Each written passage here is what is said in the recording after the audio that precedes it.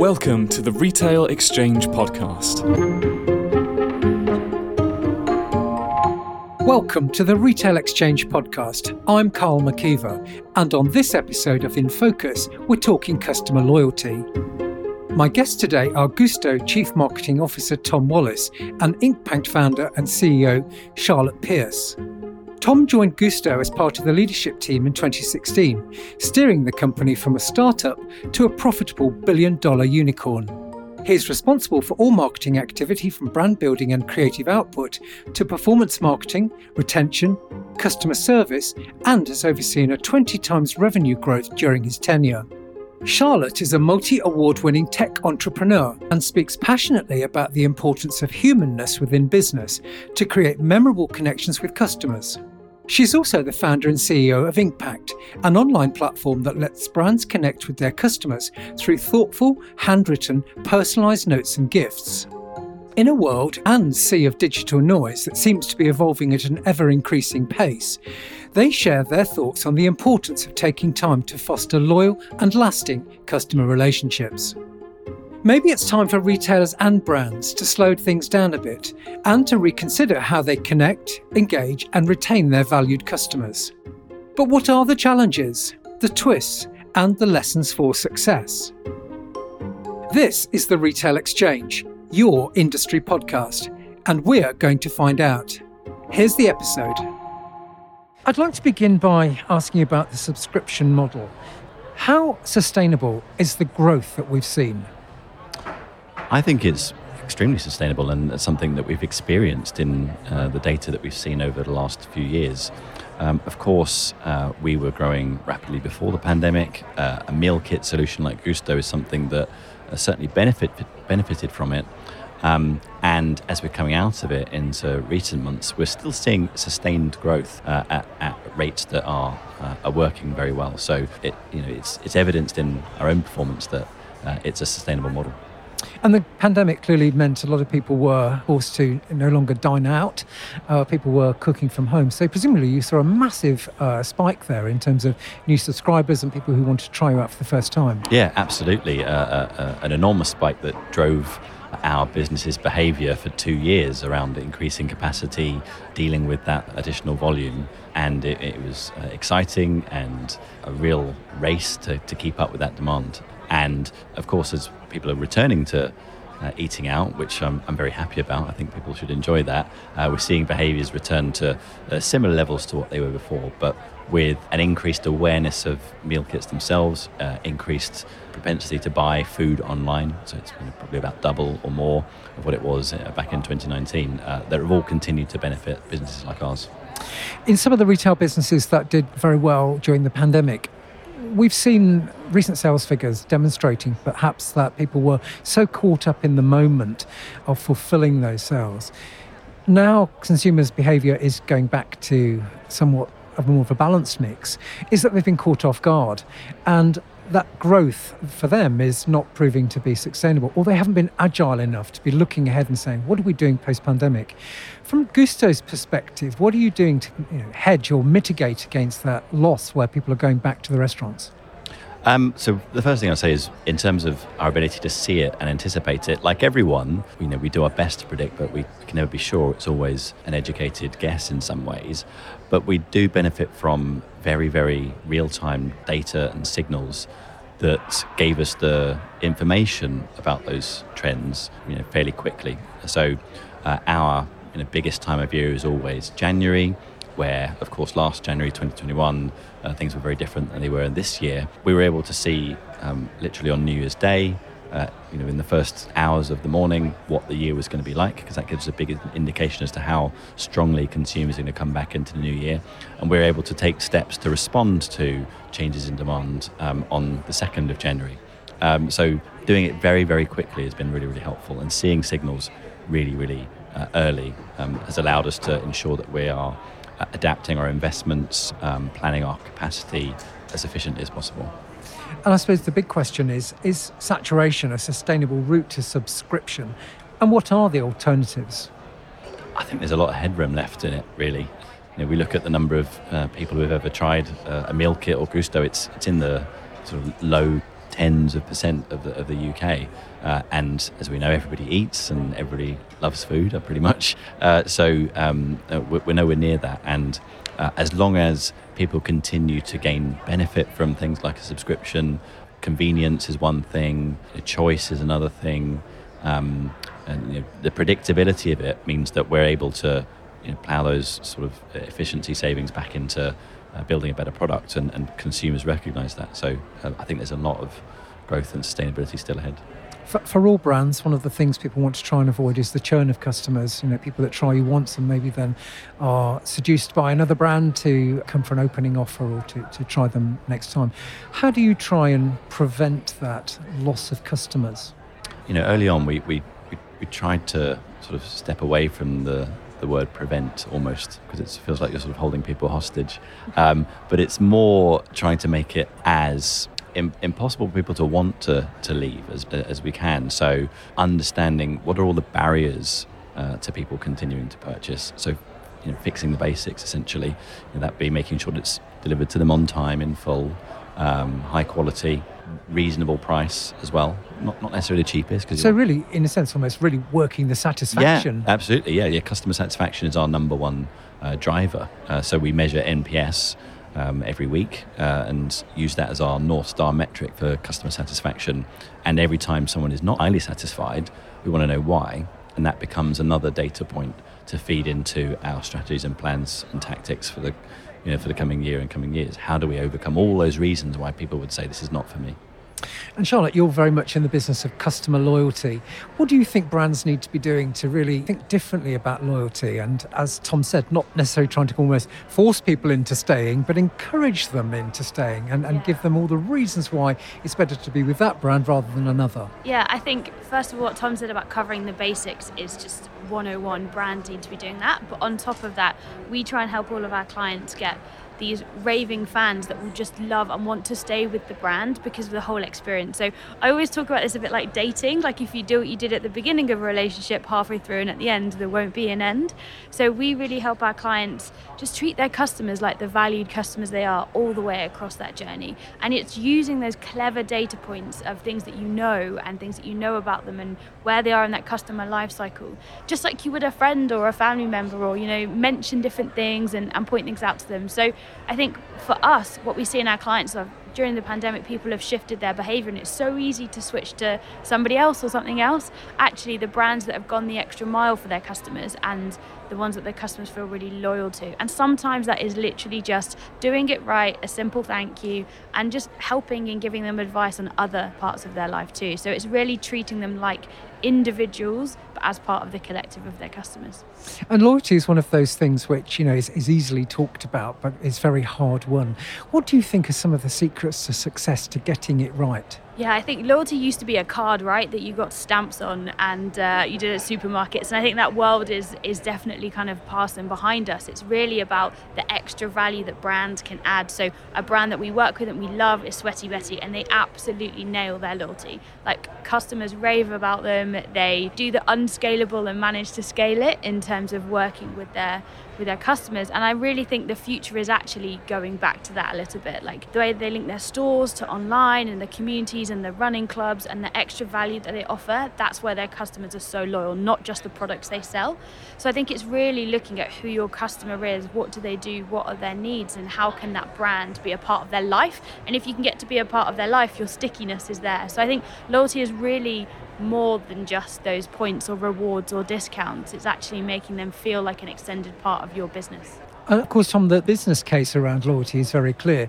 The cost of customer acquisition is just growing year on year. And of course, losing customers is costly. So from a Gousto's perspective, what are some of the kind of the treats, the benefits, the perks that you offer to customers to keep them on board? For us, trying to do it in such a way that is low cost is really, really effective.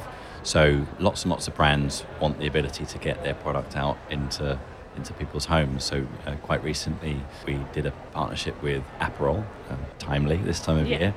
So thousands of sample bottles of Aperol into people's boxes. We also like to do things that tie up quite well with our own range, our own menu. So recently did another partnership with Gypsy Hill Brewing Company as part of our summer smokehouse range. So things that make people feel engaged with both the reward for the sake of something new and exciting, but also that brings them closer to the brand itself by having some tangible link with what it is that we are also offering.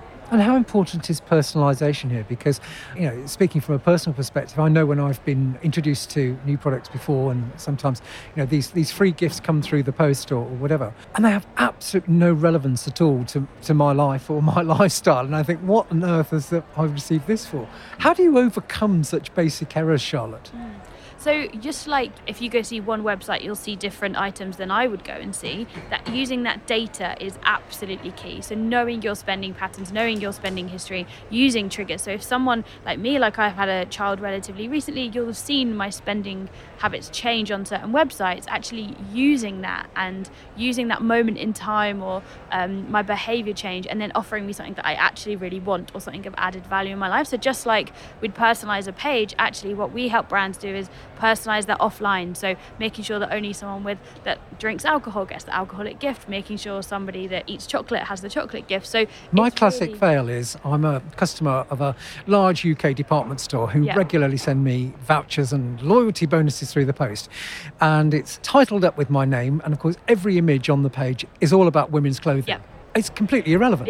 I know, and there's this weird thing. So we are really looking to help brands like revolutionize print, and obviously what we do is handwritten notes, but trying to bring it into today. Like, why do I get the same brochure as you and you, Tom, if we shop somewhere, and actually our shopping behavior will be very different? I think there's a long way to go in terms of personalizing direct mail that we actually want, and if we keep doing it how we've always done it, it's not going to work anymore. So there's a really key area. We did this amazing campaign recently with a pet insurance brand, and we sent dog treats with the face of the exact dog on it. And the first thing the owners do, they take a picture, they put it on social media, they love the gift, they love the connection, they're raving about it. I want to be part of this programme. Can I just say? It was so cute. Our social media was full of the cutest dogs for like months, and it is just, it just felt, oh my gosh, me and my dog, and their name, and of course they know their name. You filled out the insurance form, but they linked it in a really lovely way to send it. Yeah, and of course by the time that nice thing has come, all the functional stuff is long gone and way in the past. Exactly, and it's moments like that you remember and shout about to everyone else, whether it's social media or you tell people.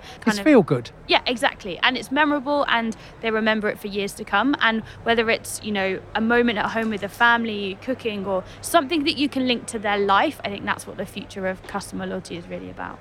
Tom, how important is personalisation to you guys at Gousto? It's absolutely key. So especially with the convenience aspects and the choice aspect of the huge range of meals that we've got, you can become overwhelmed by that choice, especially if you're, like you say, if you've got particular dietary needs or something that you don't want to eat. If we continued to show that to you, you would start to find it a little bit more difficult to choose, take a little bit longer, and potentially just drop out. So being able to almost automate your picking decision for you and present you in the best case the 4 meals that you would have chosen yourself, they come up and they're chosen for you. So you actually try to be intuitive for the customer. Yeah. So of course, being a D2C business, we've got all of the data about how you have picked recipes in the past, and after you've picked a few, we get a trend of what it is that you like and don't like, so that out of the over 60 recipes we have today, we can recommend, say, 15 of them to make your choosing decision easier. And it's working as well, and you can measure the effectiveness of that. So every week we look at, or the team that builds that a personalization tool will look at the success rate of how many people did actually pick from the list that we recommended, and they want that number to go up. That's their goal. And I guess famously one of the challenges here is we're time poor, and of course that's what Gousto is all about, is trying to make things easy. But inevitably we get kind of caught into the humdrum of repeat. It's shepherd's pie on a Wednesday, type scenario. How do you overcome that? Do you still throw out some wild cards to people? Absolutely, yeah. So one of the dangers of letting a machine do it all is that it will follow rules in some way, and those things can have sort of unintended consequences. We do throw in, and we design it so that it throws in, like you say, wild cards to help make sure that we're expanding people's recipes, and also letting the tool giving it more points of data at which it can learn from. Now, Gousto is a brand which has got some terrifically high-profile advertising on the TV. That's one way of kind of getting customers hooked into the brand. But thinking about first principles, How is that evolving in terms of the subscription marketing approach? How are you reaching people to kind of get them hooked into the product, into the brand first off? Yeah, so it being a subscription, we know that many people start with that principle of I don't want to be locked into something. So being very clear in communicating to people that it's not a subscription in the traditional sense of, you are locked in, you can pause or cancel any time. It's there for your convenience. It's there. So overcoming some of the potential pain points.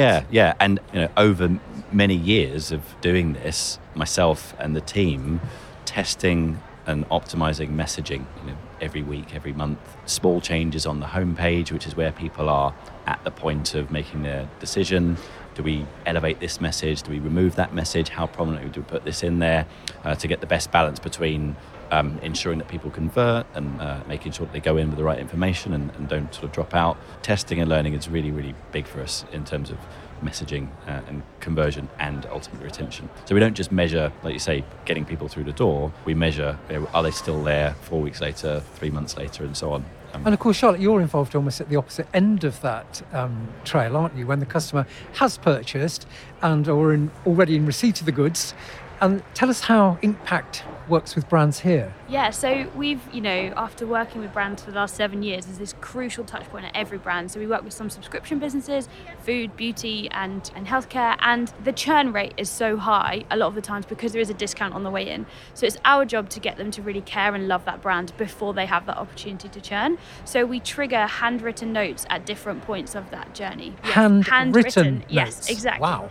So we have 1,000 people in the UK, US, across the world who genuinely handwrite notes on behalf of brands. So we work with brands from the likes of John Lewis to Tiffany to Sweaty Betty, Brewdog, and kind of many more. And we've just know that the power of a handwritten note is so impactful, but you can't do it at scale until now. And so, this is a thank you. We hope you're enjoying your purchase. Yeah, so it varies depending on what the call to action needs to be. Some brands just say thank you. And then it's a part of their loyalty journey and they track what happens to that customer over time. Other brands, so particularly our subscription brands, they'll know there'll be a drop off between box 2 and 3 or 4 and 5 or a 5 and 6, and they will just thank their customers, potentially offering them an extra gift or an extra item. And it's all triggered the same way you'd segment your customers to send emails, segment your customers to send any other form of marketing. It works the same way. It's just actually physically obviously sent through the post and super personalized. So, it might be, dear Charlotte, thanks for ordering your 3rd box from Gousto. It's great to have you here. Really hope you enjoyed that chicken tikka masala last week. And we also think you might actually like a new street food we've got up and coming and actually recommend things. So we recently did this great campaign with Deliveroo where we just took people back to the first ever Deliveroo they ever ordered and was like, hey, do you remember it was 5 years ago on Tottenham Court Road, Pizza Express? That through the post obviously makes people feel special. They put it on their fridge, they put it on their mantelpiece, stays around a lot longer than email. So it's partly the psychology of you just thank the customer, those basic 101 that sometimes brands forget, but secondly that it's delivered in a really personal, human, thoughtful way. And for us, we have 1,000 scribes that we love, that are sometimes in difficult parts of life. They might be recovering from illness or a single parent and things like that. So we love all of that. As a shopper who's regularly in store and also online, I can't think of that many times where these days I actually get thanked for my purchase. Yeah.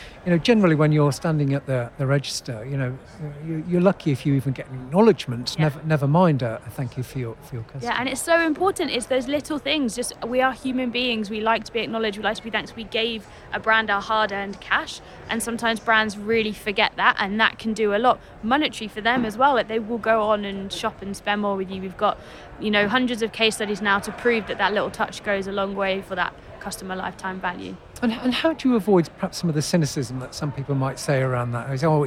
It's just a program and I'm not that important at all. Yeah, so our handwritten notes, you can tell they're written by real people, but what I also love is we encourage our brands at the moment to write on the bottom. So it's written words by James, handwritten by a mother in Yorkshire, and it shows the brands also care because they got a mother in Yorkshire to write the card. Of course, James from Brewdog can't send hundreds of thousands of notes themselves, so it adds to that community element of life as well.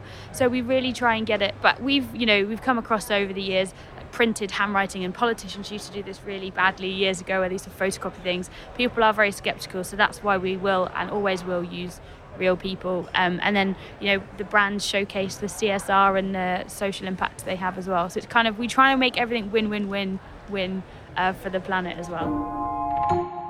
This episode is brought to you by Inkpact, humanising brands through handwritten notes. Retailers are frustrated that after all the time and money they spend on their marketing, it risks getting lost in the noise. They're frustrated by customers spending with competitors after all their hard work, and they're overwhelmed by the cost and complexity of identifying the channels which really work. This sound familiar? Inkpact helps brands build real relationships, increase their customer lifetime value, and engage customers at scale through the power of handwritten notes. With Inkpact, you can create scalable, effective, personal marketing that connects your brands with customers, one genuinely handwritten, personalised note at a time. With a 99% open rate, Inkpact stands out from the noise. It's why Inkpact is loved by brands like John Lewis, Brewdog, Sweaty Betty, Me&M, and their customers. Discover how Inkpact can become an essential part of your marketing mix. Visit inkpact.com to learn more and to order your sample note card. Inkpact. Real human connection. These days, the customer in every sector is much more aware. People have a strong sense of intuition, perhaps, around brands. How much importance do you attach, Tom, to the whole aspect of listening and evolving your offer and your responses, I guess, in terms of the way that the customer is thinking? It's got to be at number one, really. As I said earlier, Net Promoter Score and people's satisfaction with the product and likelihood to recommend it is our North Star metric about what it is that we're trying to do. As a business, as a leadership team, we're not motivated by growing the company and trying to sell it and so on. We're motivated by making a difference to people and the planet. So interacting with people, understanding what it is that they want, making sure that we're building something better for them is the driver for me and the rest of the team. So it's hugely important. And as a marketer, you're building something for customers and you have to be able to listen to them, you have to empathise with them, you have to know them, what it is that motivates them, what it is that they want more of, want less of. So it drives everything for us. And of course, none of us as a customer are a fixed point in time. Our own lives and our lifestyles are continually evolving. Right now, there's pressure on the cost of living and people are having to make some different choices about what they might buy. How at Gousto would you respond to challenges that we're facing right now? So ultimately, it's a product that helps them spend time where they want to spend time. So by shortening the cooking and the choosing and the shopping process, people are able to use the time that they save in other ways. So we want to continue to be part of people's lives in the way that they can build it into their lifestyle and keep cooking from scratch and staying healthy. It's quite easy at some points to revert to old habits of perhaps eating less healthily, but health remains the number one priority for many, many people. So responsiveness is key, really, in terms of how you keep and retain happy customers. Yeah. So real-time feedback, very, very important. We're lucky that we get that all the time. So surveys come back very, very quickly. And of course, given that people are interacting directly with our website and our app, the data from that is available pretty much instantly as well. And Charlotte, you're in the nice place, I guess, around making customers feel happy. What are some of the secrets to success there? How do you create these little day brighteners? I think it's really just creating these unexpected moments with a customer that they're going to rave about, and using the data or the knowledge you have on them, or creating your own just moment to celebrate.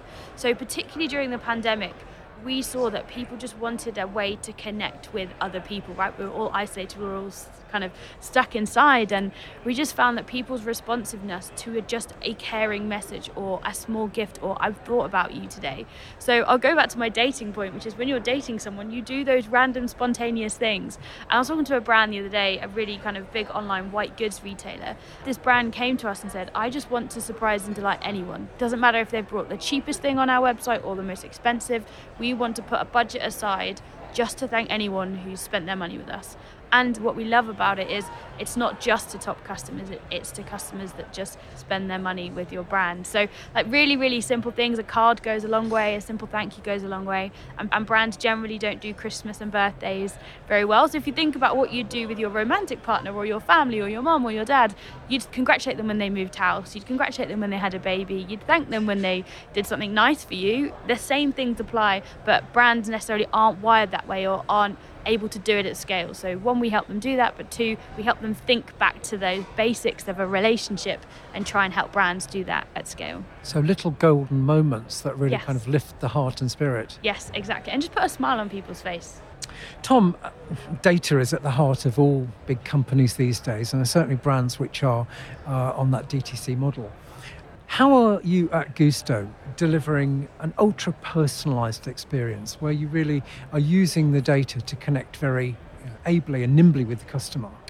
In lots of ways, a great question. As we said, data is at the heart of everything that we do at Gousto. I guess there's two sides to it. One side is the customer-facing side. I've mentioned personalisation. I've mentioned ensuring that we use people's behaviours to recommend them the types of meals that we want.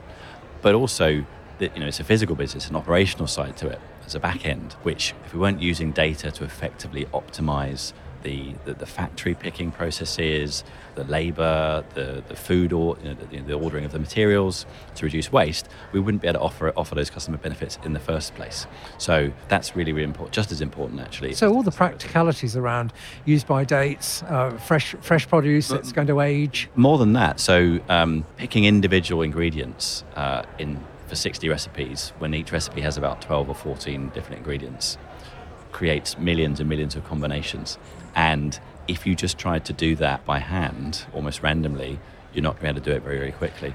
So in growing the company and expanding the number of recipes that we offer, we've spent a lot of time investing into people, data scientists and so on, and technology allows us to use that to efficiently optimize the way that the meals and the sort of ingredients go through the factory, so that we can do it quickly. We can, pick thousands and thousands of boxes every single day and get them out with all the different combinations of recipes to customers. So that's been really, really important. Because presumably managing waste is just as important for you as developing new customers, because one could harm the other. Yeah. So, we're a certified B Corp. Sustainability is really important to us. And one of the benefits of a product like ours is the reduction in food waste, which is obviously a massive problem in the world.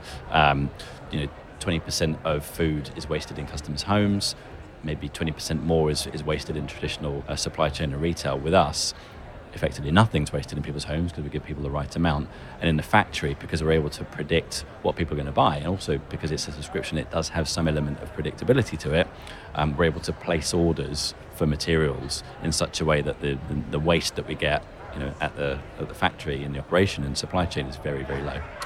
Both of you are gathering data in different ways about customers and using data to inform your communications. How do you think the landscape is evolving from the customer's perspective around some of their concerns or sensitivities here? We've seen the big scandals and some of the big platforms around social media where data is being shared and sold and, my details are no longer private. How important do you think it is in this whole, creating trust? That's what all brands try to do, is protecting my data, using my data for a legitimate purpose. I think making sure you're using the data in a way that's useful to the customer. So, if you're getting your customer segmentation right, if you're getting the messaging to them right, and they're finding that useful or helpful to choose their recipes or for inspiration, then I think it never bugs anyone. When you suddenly got something that really bugs you, and like you mentioned earlier, this is just wrong for me, then you start to go, well, why are you sending me this crap? And that's when you start to question, well, what else have they got on their data? So if brands are doing segmentation correctly and giving you the right information at the right time, not too much of it, not too little of it, and they're nailing that, then I think you question it more. So you only become aware of this problem when the problem presents? Exactly, yes. So I think people only kick up about the fact there's data if there has been a data breach, or they're just getting over-spammed, or they're getting the wrong information and it bugs them. I think we're aware now, we've changed as humans, we go, actually, we know that data is there and being used by brands, but it's only when it gets used in the wrong way or overdone that we start to question it. So I think it's that trust element of, if you use my data correctly and you're using it to inform my shopping behaviour, I'm okay with that because you're being helpful. But the moment you get it wrong, actually that's when I start to look at where is my data, how is it being used, etc. So I think if brands are just honest and true with that, then actually, customers respond to that. So I think it's just, being honest and being open, but actually just using data properly and true, really. And Tom, how about for you? I totally agree with what Charlotte's saying. I often think of Jeff Goldblum in Jurassic Park when he says, just because you can doesn't mean that you should. When you have an abundance of data, there is sometimes a temptation to use it in all different ways to personalise and to communicate with customers. And if it gets to the point of being maybe a little bit intrusive, or if it gets too much, in terms of volume, you want to scale it back a little bit from there, a lot from there, I would say. I made a purchase with the greetings cards company, who shall remain nameless, within the last 2 weeks, and I've received something like 14 emails asking me to either rate the product, like the product, feedback on the product. The net result of that, unsubscribe. Absolutely, yeah. And we're very careful with that, and it's difficult. This is why people do it, because it's not easy, and they probably have less mature systems or processes and so on. But being able to measure frequency of contact, unsubscribe rates, work out what your optimum level is for frequency versus unsubscribe is something that helps, but it's not easy. I think if you're a brand looking holistically at your customers and you already have that relationship where they trust you and you trust them, then you're more likely to get the reviews, you're more likely to get them to recommend a friend, all the things that these emails are asking you to do. And actually with brands like your Sweaty Betties, they're very happy to try new products, to rate them, to review them, because they're already so loyal. So if a brand can look holistically going, how do I just get customers to be really loyal? And then it's like a two-way relationship. They've got lots of value from you, so they don't mind giving you some back. But if you haven't got that two-way relationship, you're never going to get the feedback, you're never going to get the Trustpilot reviews or whatever it is. So I think that sometimes brands have to zoom out a little bit and go, I'm asking for this, but I haven't given anything. So what am I giving to my customers? And then I can ask for something. If they're not even thinking of that exchange, then their customers are never going to give back. I always think of one of the things here, which is such a paradox in many ways. Kind of customers are very aware that they need to think about, what they disclose and the data that they give, etc. Yet for many of us, we just happily click terms and conditions. Yeah. No one ever reads. But of course, if you do, you're sometimes presented with copious amounts of stuff and you think, I don't understand half of this anyway. How do you think we overcome that kind of almost that barrier between where the customer is, nervous, but is excited at the same time? And is it about the companies just making the process transparent and trustworthy in the first place?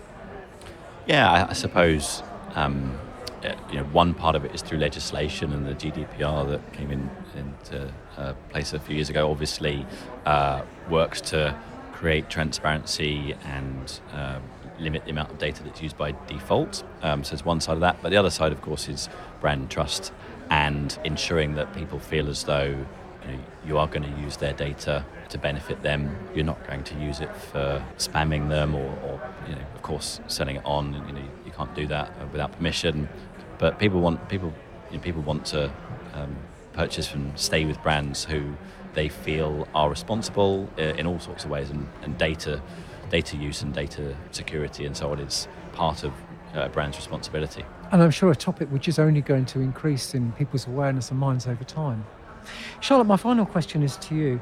We've been talking about meaningful moments, I think, where a brand will interact with the consumer, maybe the first time or maybe as an ongoing basis. But how is super personalised communication going to be the way forward? I think linking those key data moments, but choosing the right one. So brands do have to take this higher level approach. You go, what do I want this customer to feel at different parts of this journey? What do I want this customer to do at these parts of this journey? And how do I get them to really engage with the brand? And that's when you can use personalization in a way that's not intrusive. So I think it's not just doing, when we had all this personalization to start with, everyone was just picking bits of data and kind of throwing it out there and everything was this quick fix. I think brands have to slow down a little bit. I've done this whole kind of research and talk about slow marketing being the way to grow, and actually not these quick fixes always on, littering people's inboxes and things like that. Actually slowing down and taking time. And I've seen customer lifetime value.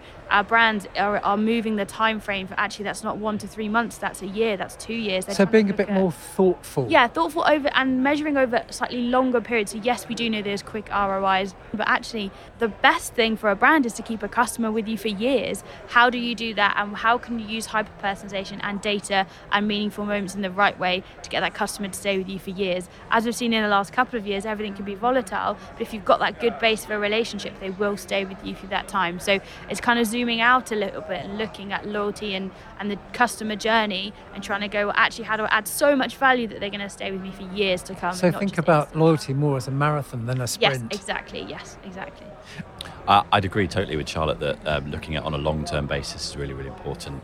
You can easily miss the small shifts you see in customer sentiment over the course of a month with things like loyalty activity, and you can miss the impact that the activity that you do on individuals has on their network, their colleagues, and all the sort of building effects of that. So looking at it over long term is hugely important, and having the appetite to use a sort of cookery term amongst the business, amongst senior leadership, to trust that you can watch things over the long term and not always look for the short term result is a big cultural part of ensuring that you can grow sustainably with sort of loyalty activity. Thank you both very much. Fascinating conversation. Thank you so much. Thank you. Thank you. That's all we have time for on this episode of the Retail Exchange podcast. From me, Karl McKeever, goodbye and thanks for listening. You've been listening to the Retail Exchange podcast. Subscribe online at theretailexchange.co.uk and join the debate on Twitter. #RetailExchange. Thanks for listening.